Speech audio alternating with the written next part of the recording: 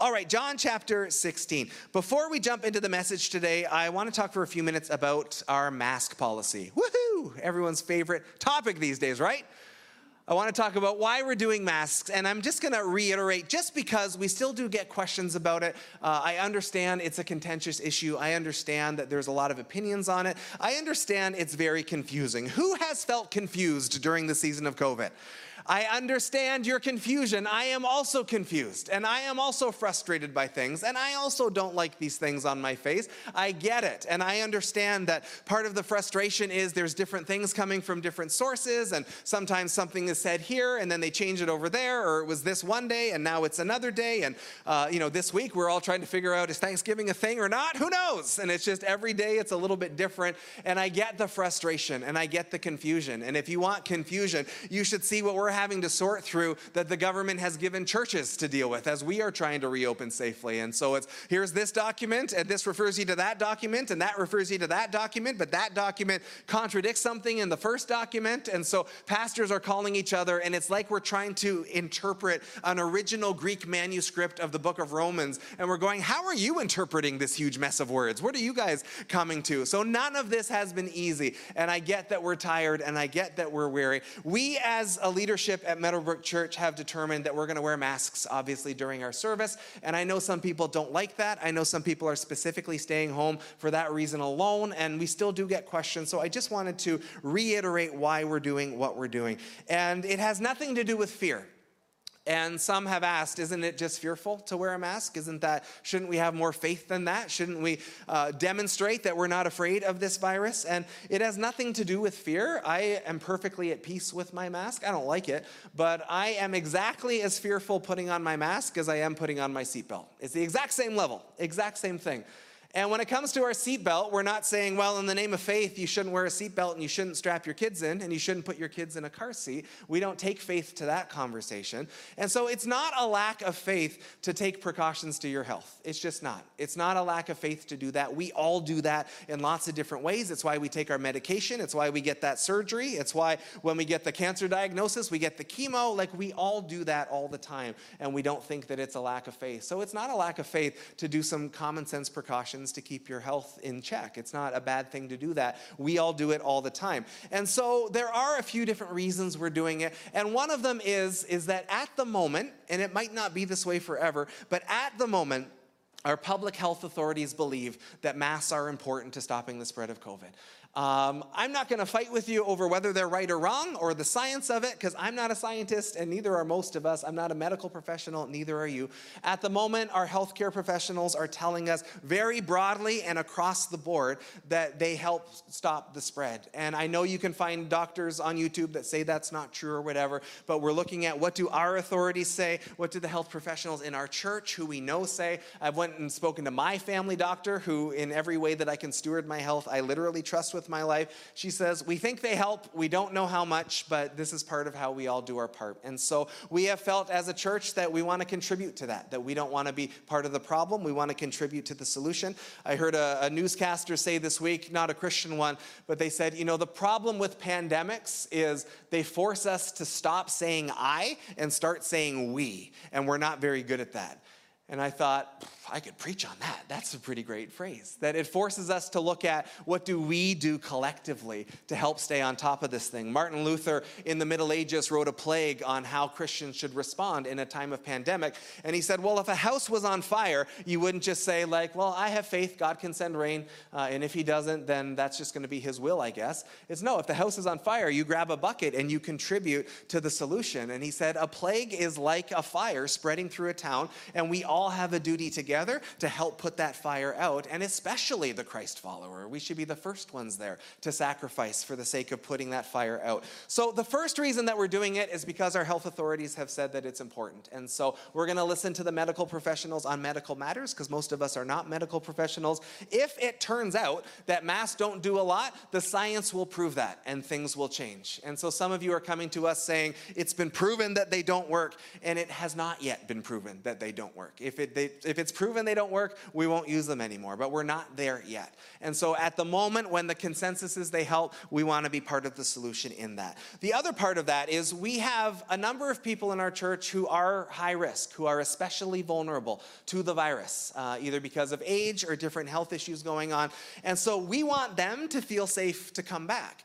And it felt weird to us when we were trying to figure out what to do in this area. It would be weird to us to say, we don't feel like wearing masks, so vulnerable people should just stay home and not participate in worship with us. That didn't sit right with us, because Scripture continually calls us to put others before ourselves, and it continually calls us, especially to the vulnerable, right? To those who are the most needy, to those who need the most help. As Christians, we want to go there first and be there first. So one of the members of our leadership team had said, you know what, I don't like masks, and I'm not convinced that they do a whole lot. They're really not my favorite thing. I don't like them. But if me wearing a mask makes you feel safer and makes you feel more secure so that you can come and join in with worship, I'll wear a mask for you just for that reason. Like, for that reason alone, I'll wear a mask for you. And so that's what love calls us to do. It's hard to argue with the Christ-likeness, the other-centeredness of that attitude. So we're wearing masks because that's what the doctors say we should be doing. We're wearing masks because we want to be able to put others first. We're also wearing masks because we're singing. And the government really doesn't want us singing right now. They really don't want us singing. They've made very clear, we're not ordering you to stop singing, but as close as we can get to ordering you to stop singing, we really don't want you singing. And the reason they don't want us singing is not because they're trying to stamp out our song. This is same for music lessons and anything else, is that when you sing, you ruin the 2-meter bubble. Like, because you sing louder, you spray further, and so they view it as a higher risk of transmission. And that's not just for churches, that's for anything musical, any singing that's happening anywhere. And so churches, a lot of churches have just stopped singing. They've just canceled that part of worship. They've just said, we're going to just sit quietly and have some reflection quietly to music.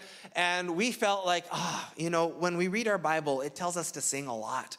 It says, come into the house of the Lord and sing and make a joyful noise to the Lord. And that's part of what we do. And it's an important part of why we gather. And so to give up singing to the Lord, I think would take a lot. And so if we're not going to give that up, masks just help mitigate the risk. We can't remove it, but it just helps. We just really didn't want to have to give up worship. And then the last reason that we're doing it, and this really was like, for some of us, I think the main reason that we're wearing masks is my big concern as a pastor when we were reopening is, okay, so we're all going to be in a room together. We are going to be singing together. We are going to be, in a closed-in space. So this isn't even like when you go to, the store and you're passing people. Like, we're going to be sitting near people. We're all breathing in the same air. What do we do here to keep everybody safe? And what happens if, later on today, John starts to feel a little fluish, and then tomorrow he goes and gets tested, and it turns out he has COVID? He's going to be fine. Like, we're not worried about him, but just what happens to the rest of us? Because part of this season isn't just about the virus. It's just about the effect of the age that we're living in. And so if one person's sick and we've all been in close contact with him in the room and singing and everything, what happens to the rest of us? What happens to the church? Do we have to shut the church down for 2 weeks? Do we have to quarantine everybody for 2 weeks? And the health unit said, well, yes, absolutely we will have to do that. It will depend, though, on how many of the health protocols you put in place. And so I said, okay, so we're going to be distancing and everyone's going to sanitize, and we have crazy cleaning procedures happening right now, and we're doing stuff to keep our kids safe and everything. So if we do all of these things, what will happen? Will we still have to shut down potentially? Will we have to quarantine everyone in the room? And they said, maybe. We would have to see specifically what you did. I said, what if we wore masks for the service? And they said, if you wore masks, we'd have no more questions. You'd be fine. We wouldn't have to do any of it. And we went, it's such a shame that the thing that will help us move forward is a thing that so many people hate. But we thought, man, we don't really want to have to do that. We don't want to say, sorry, Dan, you're not going to work for 2 weeks. And sorry, everyone, small business owners, you're going to not run your business for 2 weeks. You're going to have to pull people out of school. So it's not even necessarily about the virus, but about the disruption that's being caused in this season. And we thought, man, if we can wear a mask and that means we get to carry on with our lives, that's worth it for that reason alone. For that reason alone, it will help us moving forward. And it's ironic because I know part of the struggle for masks for some people is a freedom freedom issue. But in this case, wearing a mask is actually giving us more freedom to live our lives and to not have to quarantine anytime someone got sick. And we have seen COVID happening in churches in our area, and it's happening in schools here and there, isolated cases. So it's not like crazy that someone might not be feeling well on a Sunday morning or maybe asymptomatic and don't really understand it. But we thought, man, love in a mask can also just mean let's wear a mask for each other so that we don't all have to get disrupted if someone turns out to not be feeling well today. I'll say with masks as well, and this is the same as what the health unit has said, is that there are people in our church who legitimately have health issues, breathing issues, psychological issues, or whatever. And so the health unit says you don't have to wear a mask in those moments. And we're not like looking for a doctor's note or anything. We're trusting the honor system, the Jesus system, that Christians shouldn't lie. But if you have a legitimate reason where you can't, or it's triggering a panic attack or whatever, then you don't have to wear a mask. You've never had to. That's always been our policy. Again, we're trusting you in that. So if you see someone who's not wearing a mask, they have a reason. They have a good medical or other reason. And so we don't want anyone looking at anyone weird or thinking that that person's just being rebellious. They have a good reason to do it. And so that's why we're doing what we're doing. It's not in any way motivated by fear. It's motivated by, we need to have a healthy respect for this virus. I don't think we should be afraid of it, but we should certainly have a healthy respect for it. We certainly can do our part to throw some water on the flames and help keep it under control. And we want to make sure that we can keep worshiping the way we want to worship. We want to make sure that everybody who's vulnerable feels safe to come here to worship. And we want to make sure that if someone did get sick, it wouldn't disrupt the life of everybody in the room. So that's why we're doing what we're doing. And I know part of the struggle of this is, well, is the government going too far? Is this government overreaching? Are they trying to control us? Are they trying to oppress us?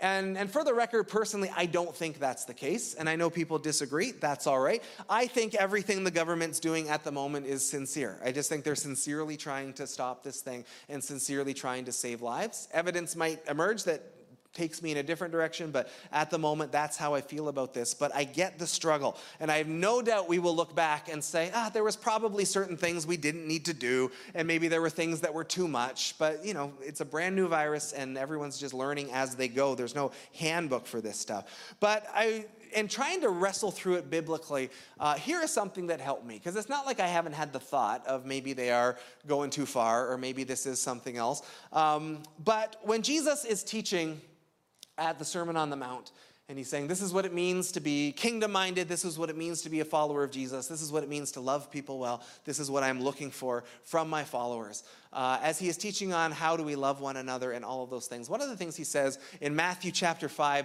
verse 41, he says, if anyone forces you to go 1 mile, go with him 2 miles. So that's where we get the term go the extra mile, right? And we usually use that to mean go above and beyond. Don't just do the bare minimum, go above and beyond. But that's actually not even, that's a good principle, but that's not what this is about. Because there's a very specific context that Jesus is talking about. So when Jesus is walking the earth, Rome is ruling the civilized world, including Israel. Israel is oppressed, Rome is in charge. Rome did not like the Jewish people. And so when Rome is in charge, there is a law in place that says any Roman soldier can grab any Jewish citizen and make them carry their load for 1 mile. And so if a Roman soldier is tired of carrying his armor and his weapons and everything, then they can just grab any Jewish person that they see and make that person carry the load for them. Now, it's limited to 1 mile so that it couldn't become like over the top. But whatever you were doing, you could be going about your business, and if you ran into a Roman soldier and they wanted you to carry the load for 1 mile, you didn't have a choice. You would have to do it. And so that's actual government oppression, right? That's actually an unjust government dominating over a people and making them do something they don't want to do. So that's actually happening in this case. Again, I don't personally think masks are that, but I understand that that's the struggle. So when the government does that, when the government is forcing us to do things that we really don't want to do, what is the Jesus response? Jesus' response is don't just go 1 mile, go 2. And so one of them you have to do. You don't have a choice. And when the government was forcing you to do something you didn't want to do, Jesus doesn't say, well, turn them down or refuse or get angry or get rebellious. Jesus says, no, you go the mile that they've asked you to do and then actually add a mile on top of that. Woohoo, hallelujah, amazing, exciting. But the reason for that is that it turns the situation around and it changes you as you do it. Because the first mile is law. But the second mile is love, Right? The first mile is forced. The second mile is a choice. The first mile is oppression. The second mile is you doing it for the glory of God in obedience to Jesus. You're doing it in a redemptive way. It's not about you doing it because you're ordered to. You're doing it because you're choosing to, because love chooses to serve others. And so the first one, I don't have any choice, I got to do it. But the second mile, I am choosing to love and serve that person. And the hope would be that that soldier's going to go, who is this crazy person doing an extra mile? And maybe they're going to be changed through the process. But my attitude is going to change for sure. Because the first one, I'm doing it because I am being put upon. The second one, I am doing because my Savior has asked me to love people in a sacrificial way. And when I love people in a sacrificial way, everything gets a lot easier. So even if I feel that masks and restrictions and smaller social gatherings and everything is an oppression that's being put on me, how I actually live that out is entirely going to depend on my attitude. Because if I choose to say, you know what, even if the government is overreaching, I'm not going to let that be the reason that I do these things. I'm going to do it out of love. I'm going to do it because I love my brothers and sisters in the church who are more vulnerable, and I am willing to put them first. I love the members of my church who go to work and need to make a living. I don't want them to have to stay home for 2 weeks, and so I will do it for them there. I'm going to do it because I love worship, and I love lifting up the name of the Lord, and that's important, and this is a way that's going to let me do that. So this isn't so much that it changes the circumstance, it changes me. It changes my heart. It changes my attitude. And it lets me reframe it in a way that says, you know what? The government can do whatever it wants. But in the second mile, I'm not a slave to them. Even though the circumstance isn't any different, I am walking in the love of the Lord. And I'm doing it in obedience to Him. I'm putting Him first, and I'm putting others first. And so that's a way to help us wrestle through this stuff. I know it's not everybody's favorite thing. One of the things that we have decided here at Meadowbrook, and we are looking at this stuff constantly, is that from here on out, the board's actually going to take all questions, comments, concerns about Mass. The staff isn't going to take that anymore. It's been better a bit more recently, but especially through the summer, we were getting lots of phone calls, and a lot of it was angry. Not all of it was overly gracious or polite.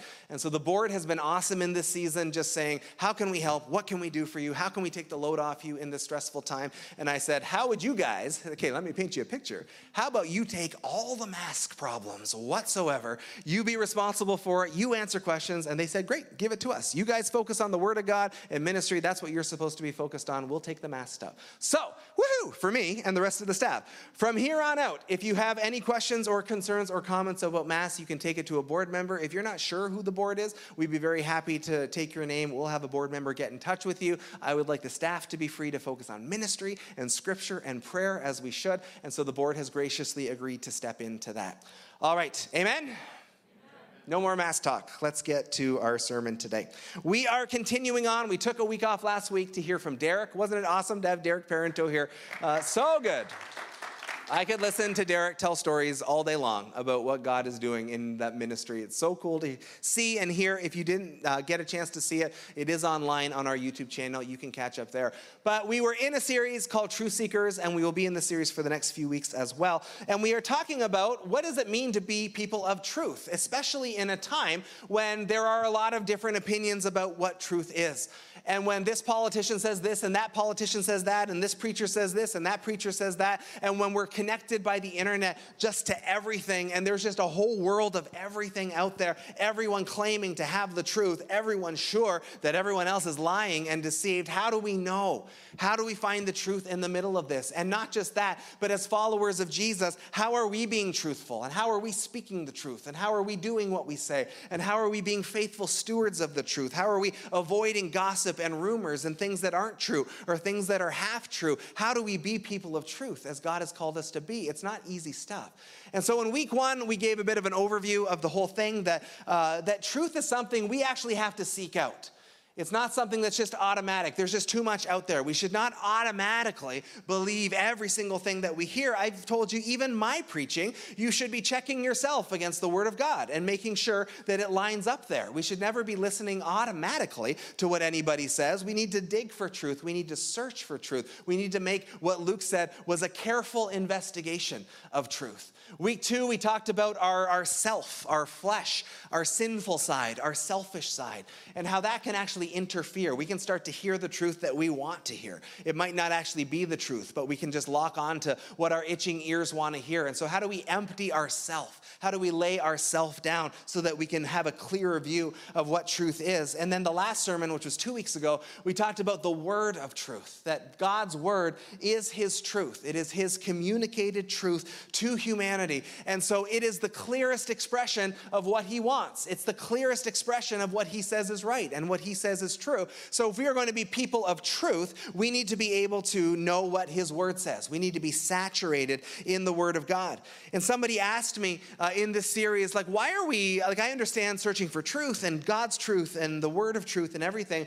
Like, why are you also in this series talking about like COVID and headlines and Trump? Like, why are those things coming up? Why are we focusing on those things that are not biblical issues? And the reason why is because I have felt this way for a while. There's something about 2020 that's maybe brought it a little sharper to the surface, but I am concerned, and I would say to the point of even alarmed as a pastor, and I know many other pastors feel the same way, by the fact that we all know biblically that there's a lot of deception out there. We know that any of us could be deceived if we're not careful, and so we need to be watchful and we need to be careful. But I've been alarmed at the idea that, man, if we can't even tell if a headline is true or not, like if we can't even sort through whether a news story is reliable or full of lies, if we can't see if there's manipulation in that politician or not, like if we can't even do that, it makes me very concerned about how we're going to handle this. Because if we're going to be people of truth, we need to be truth-oriented all the time. We need to always be oriented towards truth. We shouldn't tolerate it if we feel that a news article is full of manipulation and lies, or if a politician or a preacher or whatever. Like we need to be truth-oriented always, and not just when it comes to the Bible. And so it's been concerning that, again, especially in 2020, just as there's been so much out there, and just how easily it is just to kind of swallow anything we're reading and not actually weighing it and testing it like Scripture tells us to, not actually making a careful investigation into the truth and just receiving it automatically as if it is truth. And we need to do better than that. And so that's why we're doing this series.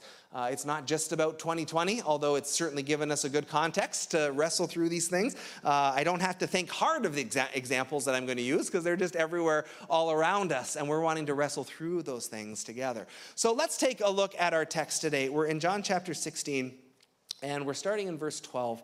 So Jesus is coming to the end of his earthly life. He's about to go to the cross. He's at the Last Supper. He's giving the final instructions to the apostles. He's giving his final teaching thoughts along the way.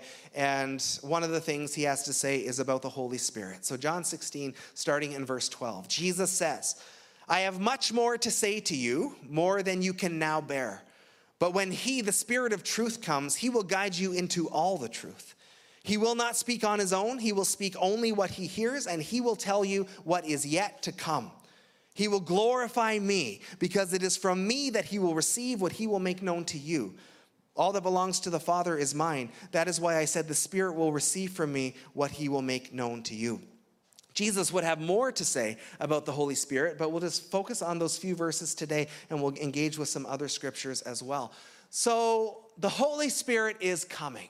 This is part of Jesus' final message to his apostles. Jesus says, "I am about to leave you. I am going to the cross. I will rise from the dead. I will return to heaven, but you will not be left alone."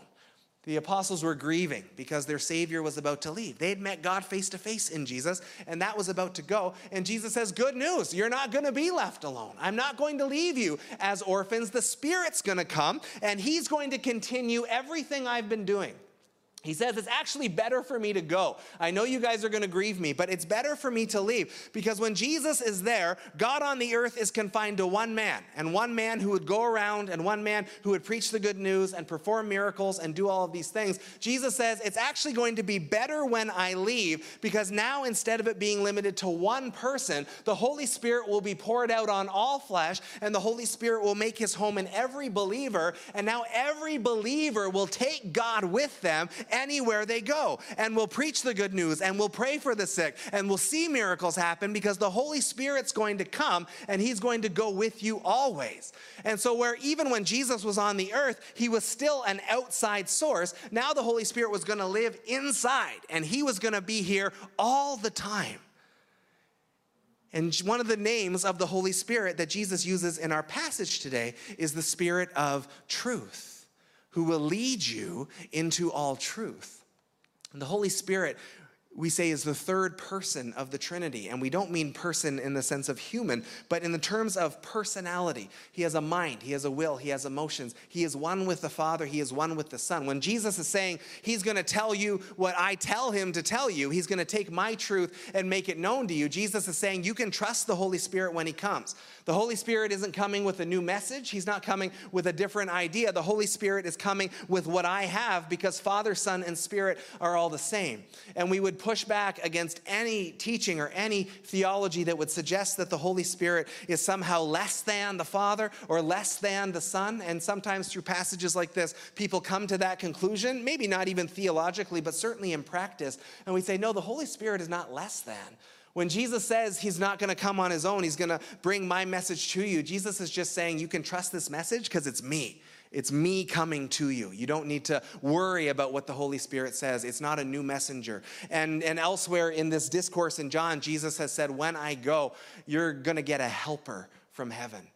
And I've said before, we wouldn't be needing a helper if we didn't need some help. Right? If we could do this all on our own, we wouldn't need a helper, but we need the help. And so the Holy Spirit's going to come. He's going to make his home in every believer, and he's going to help us in this journey. One of the ways he's going to help us is he's going to lead us into all truth. And that's what's exciting, because when it can feel overwhelming of what is true and what is not true, when we're wrestling through a Bible passage we don't understand, or when we're in a year like 2020 when there's so much opinion out there, whatever we are struggling with, we don't always know what truth is, but he already knows what the truth is. The Holy Spirit isn't worried or anxious about anything. He's already got the truth locked down and figured out. Our job is to connect with him who has all the answers. I don't need to have all the answers. I need to connect with him who has all the answers as he leads me into all truth. And so the Spirit of truth is going to come. What can we learn about the Spirit of truth from the Word of God? First of all, the Spirit of truth always lines up with the Word of truth. The Holy Spirit will always line up with Scripture. When the Holy Spirit comes to lead us, when he speaks to us, when he guides us, when he shows us the way that we should go, when he is showing us direction for a church or as individuals, the Holy Spirit will always line up with God's word. And that's because, according to 2 Timothy 3:16, all Scripture is God-breathed, literally God-spirited. It is inspired of the Spirit, and it is useful for teaching, rebuking, correcting, and training in righteousness. All Scripture was written through the apostles, through the prophets, by the Spirit of God. And so the Holy Spirit will never contradict that, because he would be a hypocrite if he did. And we know that he does not lie. He does not change his mind. The Holy Spirit is the same yesterday, today, and forever, just as Christ is. And so the Holy Spirit has inspired the word, so the Holy Spirit can never speak anything that contradicts the word. And so sometimes someone will come and say, I think the Lord is saying this. And you can say, well, that contradicts this scripture, so that can't be the Lord. That's the flesh talking, or maybe that's the enemy trying to deceive. But the Holy Spirit of truth will always line up with the word of truth, because it's the same Spirit that breathed the scripture, is the same Spirit who is here and leads us in the way that we should go. The Spirit of truth will be confirmed with other believers. 1 Corinthians 12:13. We were all baptized by one Spirit into one body, that's one family, whether Jews or Greeks, slave or free, and we were all given the one Spirit to drink. There's one Holy Spirit. There's not a male Holy Spirit that the men get and the females get a different one. There's not a junior Holy Spirit that the kids get. The kids get the same Holy Spirit that the rest of us get. There's one Spirit for all of us. So what that means is, when I am trying to figure out what the Spirit is saying to me or where the Lord is leading to me, it becomes really, really important to talk to other believers that I know are also Spirit-filled and see if that sits well with them. It's never on me to discern Holy Spirit truth by myself. It's just not. And it's actually incredibly unwise, incredibly foolish to do that. Because if the Holy Spirit is speaking something to me, I should be able to check that with Dan, who has the exact same Spirit living in him, and we should see if that sits well with Dan, and if he is also getting that same sense of that is what the Spirit is leading me into. And so this protects us, because if I were to go to the board and say, guys, I was in prayer this morning, the Holy Spirit totally told me that pastors should be making $500,000 a year. He told me, get mad at him, not me. Then the board can go, well, we've talked about that, and that doesn't sit right with us. We don't think that is the Holy Spirit. And if the same Holy Spirit were saying that everywhere, you could trust that that was actually God. But if I'm only getting a sense of that, especially in that case, that's probably just my flesh talking. That's probably just my selfishness talking. I am dressing it up to make it sound like the Lord, but that's probably just me. And so if the Holy Spirit is saying something to me, I have to be able to confirm that with other believers, because we all have the same Spirit living within us. And so that keeps us humble. It keeps us from elevating ourselves because we don't discern the Lord on our own. And it also keeps us dependent on one another. It should, like in a good way, like where family has to be dependent on one another, where we say it can be hard to pull out the voice of the Holy Spirit with all the other voices out there and all the voices in here and my own flesh and my own struggles and my own sin and everything that goes in there. It can be hard to tell where the Spirit is leading and where he is not, but I don't have to carry that burden by myself. It would be ridiculously foolish of me to try and carry that burden by myself. The Holy Spirit in me is exactly the same as the Holy Spirit in you, who, by the way, is the Spirit that raised Christ Jesus from the dead. The very same one. And he knows all the truth. And so we don't need to carry the burden ourselves of figuring all of this out. He's put us in a community for a reason. We see such a great example of this in Acts chapter 15. The Council of Jerusalem. The book of Acts is unfolding. People are getting saved like crazy. They're coming to Jesus. They're filled with the Spirit. There's demons being cast out. There's miracles happening. It's incredible. And it is primarily happening amongst the Jewish people. And that made sense to them because in their understanding of the Old Testament, God is the God of Israel. And Jesus came to Israel, and so the Jewish people are enjoying seeing the Jewish people come to Jesus along the way. And then what happens is non-Jewish people, Gentiles, start getting saved. And they start getting filled with the Holy Spirit. And they start speaking in other tongues, like the Jewish believers had been when the Holy Spirit came.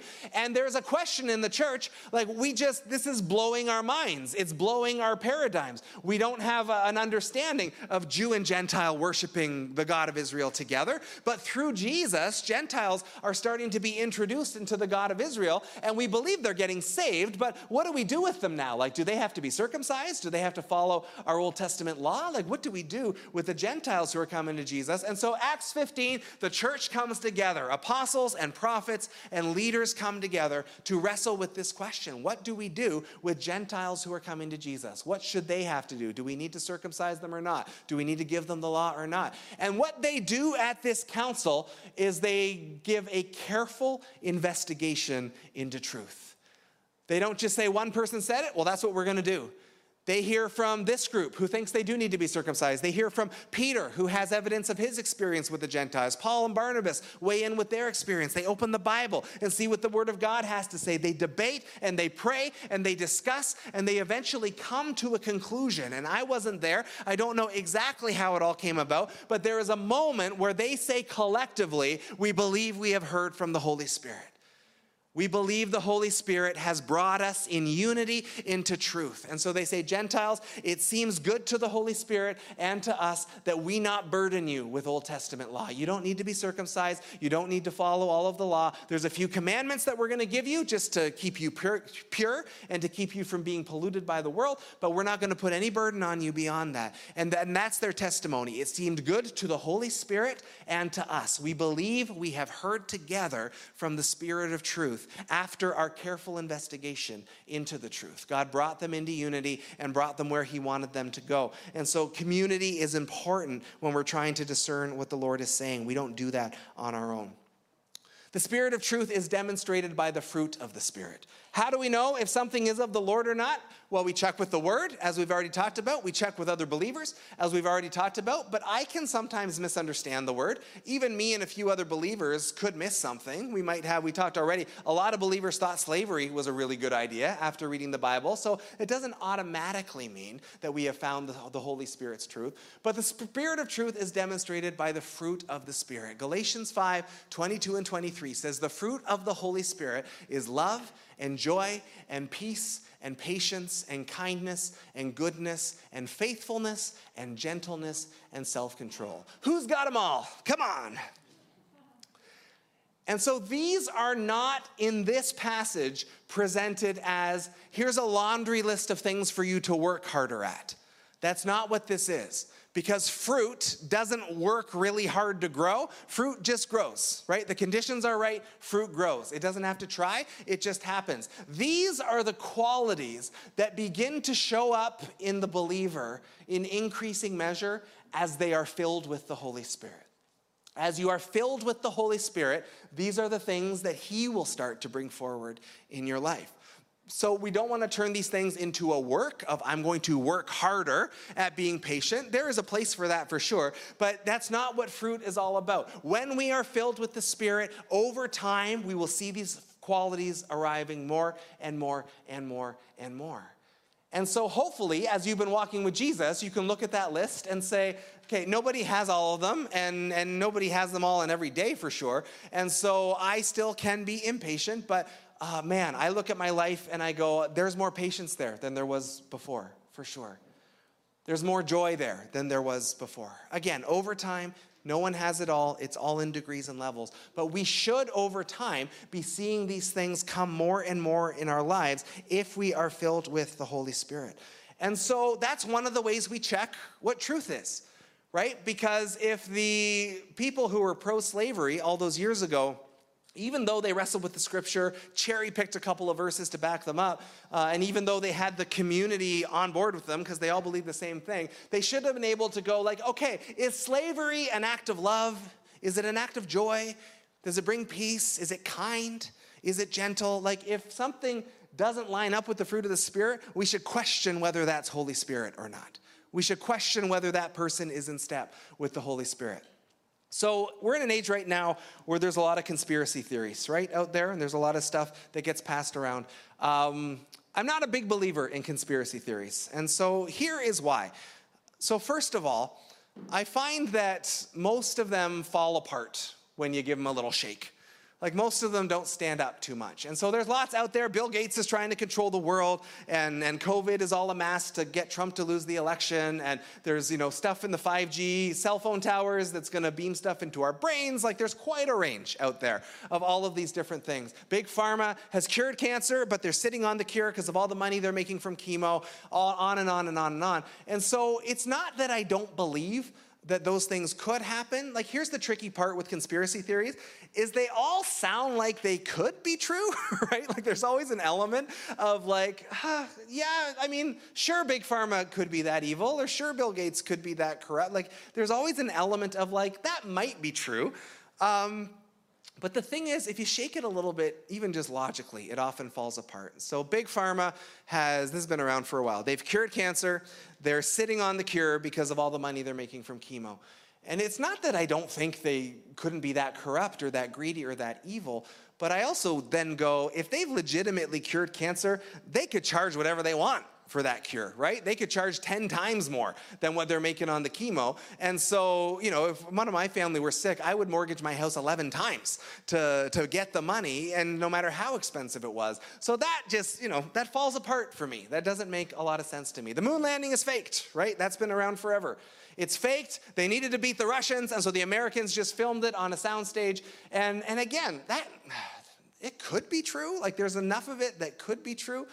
But then I also go, it's not that I don't think they would be capable of it, but I just can't believe that with the number of people that would have been required to pull that off, that someone hasn't cracked in all this time, or someone didn't come along and say, we'll give you $10 million for a book deal, or something that would make this come out, right? Watergate fell apart in 2 weeks because they couldn't keep their story straight. And so I just have a hard time believing that level of cover-up happened, that nobody cracked decades later. So I don't think that is true. The other part about conspiracy theories and the ones who share them is that you don't see a lot of this in the people who are talking. You don't see a lot of peace in that person. You don't see a lot of joy in that person. Like you don't see a lot. Like I was talking to someone who is a believer, not in our church, and they had just said, the COVID virus, that's where they're injecting us with the microchip. Like that's like mark of the beast stuff. And they're going to be able to track you everywhere, and they're going to know where you are at all times, and they're going to know who you talk to, and they're going to know who your friends are. And when we're going to restaurants right now, when you sign in at a restaurant, that's all the government trying to keep an eye on you and know where you are at all times. And I said to him, yeah, the phone that you're looking up these theories on? it already knows exactly where you are at all times, and it already knows who your friends are, and the government does have the ability to subpoena that if they want to and if they feel like they have a cause to. So, we don't freak out about our phones because we like our phones. And it's just easier to focus on the government doing something crazy. I go, man, injecting everyone with a microchip, that's just a lot of work. Your phone's in your pocket all the time. Like if they want to control us and track us, that's way easier because we're spending $1,000 to get the thing that might track us. And to be clear, I'm not saying I think that's what they're doing. But again, I do think these things fall apart when you shake them a little bit. And it's just interesting to me, the things we choose to care about and the things we choose to not care about. And so when I'm talking to this gentleman who has all of these very legitimate concerns, this is not a crazy person. This is not someone who is unstable in any way. He is very much concerned that is what is happening. But I'm looking at this list of the Spirit of truth and saying, I don't see a lot of peace in this gentleman. I don't see a lot of joy in this gentleman. I don't see a lot of love in this gentleman. There's not a lot of patience going on. So why would I think that is the Lord? Why would I think that is God's truth? Why would I think that? And so if the voices we are listening to are out of step with these qualities, and if the convictions that they're bringing me to is taking me out of these qualities, then I must rightly question whether that's the Holy Spirit or not. Because if I'm in step with the Spirit of truth, my life will show the fruit of the Spirit. And so one thing I learned long ago is that when I've lost peace in my life, I have missed the Lord somehow. I am out of step with the Spirit, right? And so if I'm freaking out about a situation or I'm worried about a decision, whatever, if I am losing peace in my life, I have not connected and commuted with the Spirit in the right way yet. I missed him somewhere. And as I seek him, I will find my way back to peace again. And that doesn't mean, sometimes the truth of the Spirit comes and sometimes the truth hurts, right? Sometimes truth is convicting and sometimes truth can bring a feeling of, and sometimes it can be heavy. But I have found when it's the Holy Spirit doing that, even in that moment, there is still love. There is still peace. There is still a feeling of, hey, he's convicting me of sin because he wants me to do better. It's a good thing that he's doing this. So even though the truth can be hard, even though the truth can hurt, we can't just throw out fruit of the Spirit in that name. And especially if we're sharing a hard truth with someone, it also means we need to pay even better attention to make sure that we are sharing with patience and kindness and gentleness. And again, something about 2020 has brought a lot of this to the surface. As a staff, we would laugh about how many times, especially those first 4 months when we were locked down and so much stuff was closed down, just how often as staff we'd be saying, I'm just over this. I'm over stupid COVID. I'm over lockdown. I'm done with it. I'm over. I'm done. Remember this, Sarah? I'm done with it. And some of you were saying that to us. Just enough. I'm over. I'm done. And of course, the answer is we don't get to just decide to be done with this. That's not an option we have right now. There are very many things in my life where I can decide to be done, right? I could leave my marriage. I could leave my kids. I could leave my job. I could leave the country. There's a lot of things that I can choose to be done on. This season is not one of them. We don't get to choose to be done. And one thing God is pruning in all of us for sure is in the area of patience. And I have found in my life, separate from 2020, anytime God wants to develop patience in my life, he puts me in a situation where I have to be patient and I don't have a choice. And then that muscle gets stretched and growth happens. And I hate every possible minute of it because I want to be done quicker. And it's just, I was in my house the other day. Like a lot of houses, we have dead spots with our Wi-Fi, like spots where it works better than others. And I found myself just getting irrationally angry with an iPad because the website was taking a really long time to load. And when I look back on it, I'm betting it was 10 to 15 seconds. But it wasn't 0.2 seconds. And that's what my impatience wants. It wants everything fast now. And now God has placed all of us in a season. Whether you care about the virus or not, whether you're concerned about it or not, we've all been placed in the season where we just don't have a lot of control. We don't have a lot of options other than to wait it out. That's where we're at. And the question doesn't become, are you going to wait it out or not? The question becomes, how are you going to? And in what attitude are you going to do it? So I said earlier, I don't think what's happening to us right now is government oppression. I do believe it is sincere. My mind can be changed if evidence changes, but on the evidence now, I think the government is doing what Romans 13 says they should do. It says that the people that God has put in place are there for our good. And it doesn't mean everything they do is good, and it doesn't mean that they also can't be corrupt and evil, but we should always at least start at the place that God's word says that they're there for our good until they prove themselves otherwise. And if they prove themselves otherwise, our opinion can change, but we'll start with the word of God. The one that God has put in place over us has been put there for our good. At the moment, I think that's what they're doing when it comes to the virus. Again, my opinion might change, but that's where I'm at. So I don't think restrictions have been oppression. I don't think it's been persecution. I know a lot of people were crying persecution at the beginning when churches were shut down, but the thing is, churches weren't the only ones shut down. Everybody was shut down. Everybody was. Any place people gathered was shut down, and the reason for that was because the virus spreads people to people. And so churches were shut down, but so were schools, and so were sports franchises, and so were theaters, and so were shopping malls, and still people were screaming persecution, and I was going, I don't see it. Why? Why is this? Everybody, like, we're not being singled out.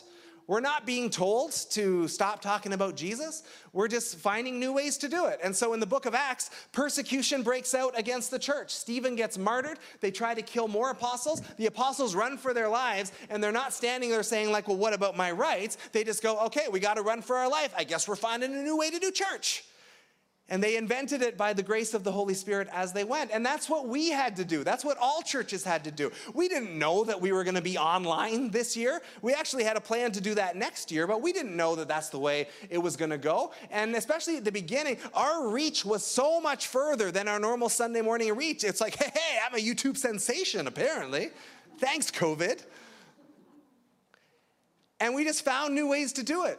And we kept preaching Jesus. And the gospel was spreading, and God was doing cool things. Like it didn't do anything to stop what we were doing at Meadowbrook Church. We just couldn't gather in a room. That was the only thing that we lost. Everything else about church, we got to keep doing. So it wasn't persecution. And then we got to open before absolutely anybody else. Like, we got to open before malls and before schools and before concerts, and sports franchises are still shut down. We've been open for months at this point. And so my worry is that, we might actually just cheapen that word persecution if we just throw it around. Because there's persecution right now that's real, when there's a consequence to you following Jesus, or you're being ordered not to follow Jesus, or not to talk about Jesus, and the consequences are jail or afflictions or death. Like, that's what persecution is. By definition, that's what persecution is. So being told temporarily, no one in the culture in any scenario is allowed to gather in one room, that's not persecution. It's just not. And we had to figure out a way to do church that was new, and we did. But let's say, for the sake of argument, that it was persecution. I want to be clear that I'm not saying that, but let's say it was. Let's say this is government oppression. Let's say it is government overreach. What happened to the apostles in the book of Acts when that happened? I already told you one story. They ran for their lives. They found new ways to do church. Here's another story, Acts 5, verse 40 and 41. The Sanhedrin, the Jewish authorities, called the apostles in and had them flogged, whipped. Then they ordered them not to speak in the name of Jesus. So this is persecution, right? You're being punished for your faith, and you're being ordered not to speak your faith. But then they let them go. The apostles left the Sanhedrin rejoicing because they'd been counted worthy of suffering disgrace for the name. Joy is one of the fruits of the Holy Spirit.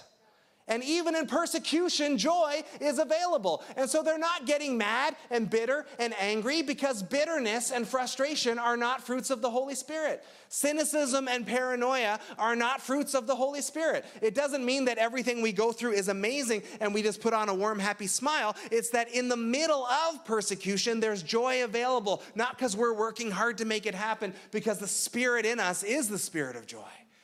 And He is the Spirit of peace. And He is the Spirit of love and gentleness and kindness, etc. And He lives here all the time. A friend of mine was preaching last week, Matt Tapley. He preaches up at Lakemount Worship Center in Grimsby, Ontario, in the Niagara region. And he was preaching a somewhat similar message, but he said, the New Testament does not give a lot of room for whiny Christians complaining about their rights. Get mad at Matt, not me. I didn't say it. I agree 1,000%. And the Apostle Paul loved his right. Like, the Apostle Paul would use his legal rights as a Roman citizen. He would say, hey, I have the right to appeal to Caesar, and I can go preach the gospel in Rome. I have the right to not be thrown in jail without a trial or beaten without a trial. Like, he was certainly happy with his legal rights. But when those legal rights were taken away, he didn't go like, well, I guess church is over now. or I guess the government's going to crush what we're doing. It was, okay, well, we're going to find new ways to do church. We're going to find new ways to be the church. We're going to find new ways, and we're going to rejoice as we do it because the Spirit inside us is the Spirit of joy. So even in the face of persecution, what does a Holy Spirit-filled response to it look like? It looks like this. It's not snarky Facebook posts and getting angrier and angrier and angrier, because anger is not a fruit of the Holy Spirit. It's not on the list. And that's not to say that a Spirit-filled person can't get angry, and God gets angry sometimes, so obviously anger is not a sin. But Scripture says, in your anger, do not sin. Anger easily leads to a lot of sin. And Scripture also says, don't let the sun go down on your anger. So I'm allowed to be angry. If I'm feeling angry right now, that anger has a shelf life of about 10 more hours. And then it has to go away. I either need to deal with the person who's making me angry, or I need to let it go and choose to move on with my life. Anger is not a sin. Holding on to anger absolutely is. And letting anger spur you on to sin is not good either. And so anger is not one of the fruits of the Spirit. We shouldn't be dwelling there. That's not a godly quality that we should be hoping. Over time, I'm getting angrier and angrier and angrier over time. I want to be getting more and more loving, joyful, peaceful, patient, etc. So the voices that we're listening to right now, are they lining up with the fruit of the Spirit? If I'm listening to paranoid voices, I'm going to get more paranoid. If I'm listening to bitter voices, I'm going to get more bitter. These are not fruits of the Holy Spirit. I have teachers that I have admired that I've actually pulled away from in my life. And I believe that they sincerely do have understanding to the Word of God and might be good teachers. But as I would listen to them over time, I go like, I don't see a lot of this fruit there. This person doesn't seem to have a lot of peace. They don't seem to have a lot of joy. They don't seem very loving. They're certainly not kind or gentle. And again, not just one sermon and not just a snap judgment, because nobody has all of these things. But there are preachers I backed away from because I go, over time, I don't see this evidence there. So there's something missing then. If they teach the word well, but they're disconnected from the fruit of the Spirit, again, we rightly need to question, are they in step with the Holy Spirit? And if they are, why is this fruit not showing up there? And that's not a black and white thing. I'm not saying you listen to a sermon and say, well, that guy sounds a little unkind, so I'm throwing him out. These things aren't black and white. They take time to sort through. But we're looking for, if truth is out there and the Holy Spirit is the bringer of truth, then these qualities should be showing up wherever his truth is. And even when the truth is hard and heavy, these things are still there in the background. And so we are called to be very, very careful. The convictions that I'm holding on to, are they taking me deeper in the fruit of the Spirit, or are they taking me deeper into the opposite things? And if the things that I'm believing, even about the Lord, if they're taking me into the opposite things, again, I need to question.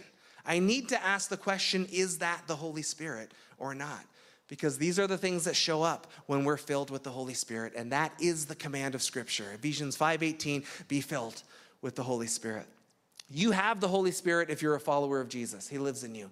Because Scripture says you can't acknowledge Jesus as Lord except by the Holy Spirit. You can't understand the Bible. You can't understand the things of God. These things are discerned of the Spirit. So every believer has the Holy Spirit. I don't believe every believer is continually being filled with the Holy Spirit, because that's what this passage means. It's not just you got filled once and now you're done. A better translation of the Greek would be filled over and over and over and over and over again with the Holy Spirit. Seek the filling of the Holy Spirit. And so I can't make him do things, but I can seek him. That can be my part. And the Holy Spirit filling can be hard to define. And yet at the same time, I go, you know it when you've had it, right?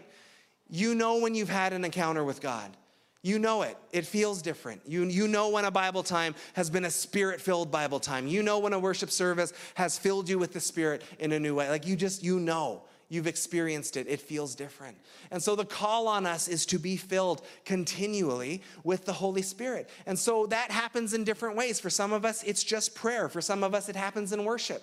For some of us, it happens by being outside in creation. For some of us, it happens really well in discussion with other people. For some of us, it happens on our own while we're out for a walk. But where are you seeking the Lord in your life? At the very least, are we praying the prayer every single day? Father, fill me with your Spirit today.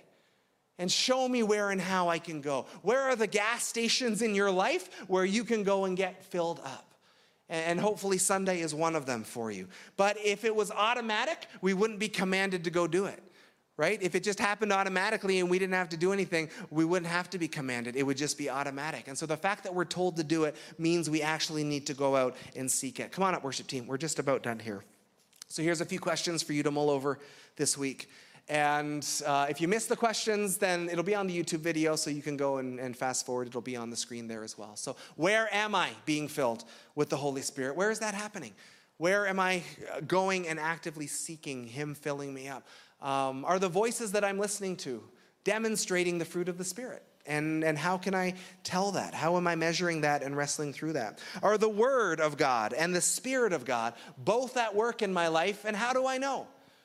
And if the answer to that is no, what needs to change? What's our next step? Even starting tomorrow, what do I need to do a little bit differently?